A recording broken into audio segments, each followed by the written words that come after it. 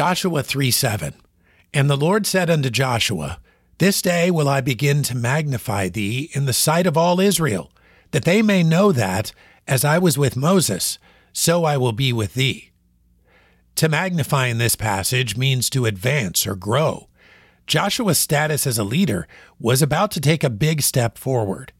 Based on this passage and the previous 2 chapters, Joshua appears to have done very little to earn this magnification. We do know that he believed God, he was committed to following God, and was doing the things God commanded in his word. The people were following him for this very reason. What's the point? Well, all of this had much more to do with God than it would ever have to do with Joshua. God wanted the people of Israel to know that he was with Joshua. As he was with Moses in the past, he would be with Joshua in the future.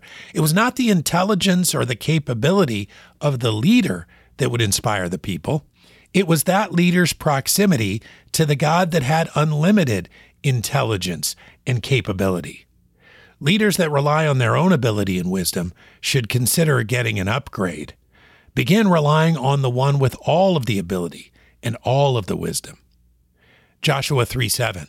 And the Lord said unto Joshua, This day will I begin to magnify thee in the sight of all Israel, that they may know that, as I was with Moses, so I will be with thee.